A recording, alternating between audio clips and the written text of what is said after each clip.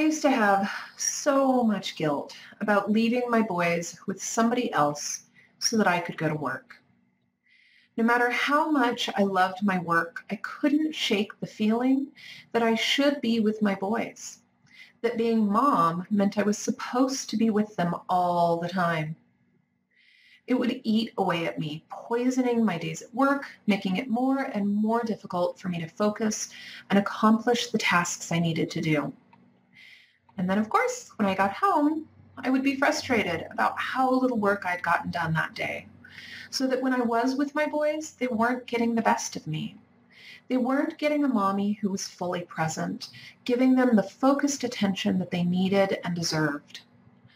All in all, it was a pretty shitty situation for everyone. Thank the gods! I finally got my shit straight and let go of the guilt. The biggest difference was realizing that I am just not wired to be with my boys all the time. I'm not made to be a stay-at-home mom. And that is okay. The truth is, when I leave my boys with their Nana, they are getting the absolute best care they could possibly get. She loves them. They love her. When they're with her, they get to explore her awesome property. They get to play in the dirt and do art and learn in ways that are natural and easy and fun for them. Seriously, she's a trained elementary school teacher. They could not possibly be any better cared for. Mommy, on the other hand, gets very frustrated when she isn't able to get anything done because she has two beautiful boys climbing all over her and demanding her attention every moment of the entire day. Mommy loves them. They love Mommy. But we are all much better off when Mommy gets the chance to go to work, accomplish things that are meaningful to her, mark things off her to-do list, and then come home and give her boys the full, loving attention that she is best capable of when she feels like she's actually gotten something done that day. The truth is, as much as I thought I was going to be the super amazing, always attentive, present as much as humanly possible Mommy, that Mommy is not me. And when I try to be that Mommy, not only do I fail horribly, I also stop myself from being the awesomely amazing Mommy that I am. The Mommy who plays silly games and pretends not to know where my boy is when he's hiding behind me making scary ghost noises. The Mommy who carves jack-o'-lanterns and kisses boo-boos and sits down with my boy when he misbehaves so we can figure out what went wrong and how to do it better next time.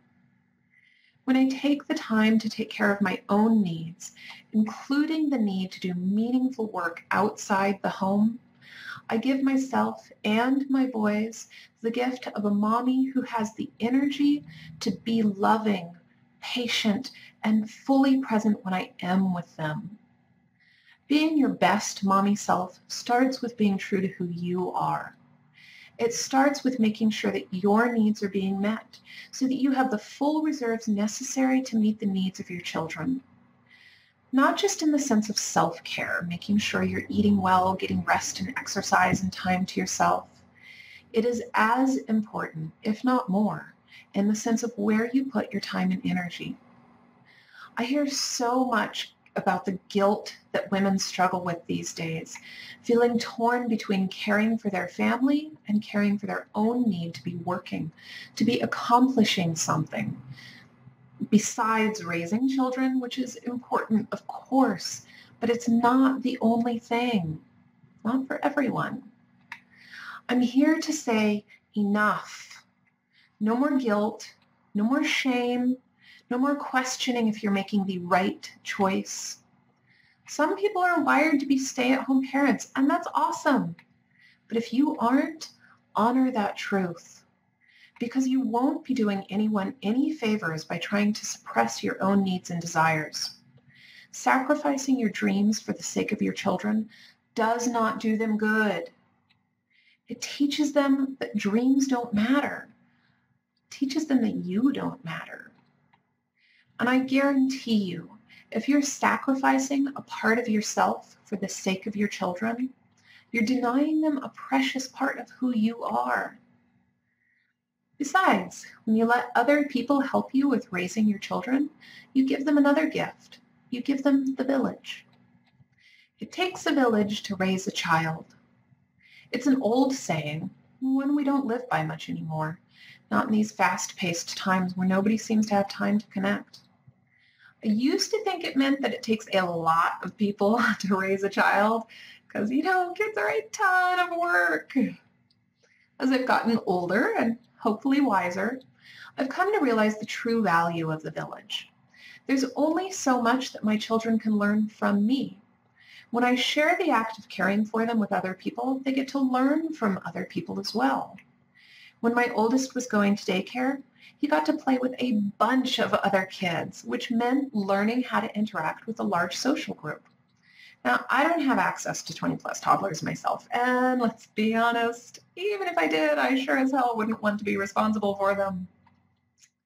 When my boys go to their Nana's house, they get to help her garden and explore the woods around her house. She shows them Animal Scat, and they investigate what type of animal it came from and what those animals eat. You can bet your ass I'm not taking my boys to look at animal poop. Personally, I think it's a little gross, but I appreciate that she's introducing them to sights and sounds and experiences that I never would. I know there are benefits for children who have a full-time stay-at-home parent, if that parent loves being with their children 24/7. As someone who needs time away from my children, not to mention people in general, I am an introvert after all, I've come to embrace the benefits of letting my children learn from others as well as myself. Ironically, I've had so many people tell me how impressed they are with the love and patience I show my children. What's my secret? I make sure I get time to work on the other things that are important to me. I make sure I get time to myself. I make sure that my needs are met so that I'm able to treat my children with love and patience. Because holy hell, kids take a lot of patience and they deserve every ounce of it.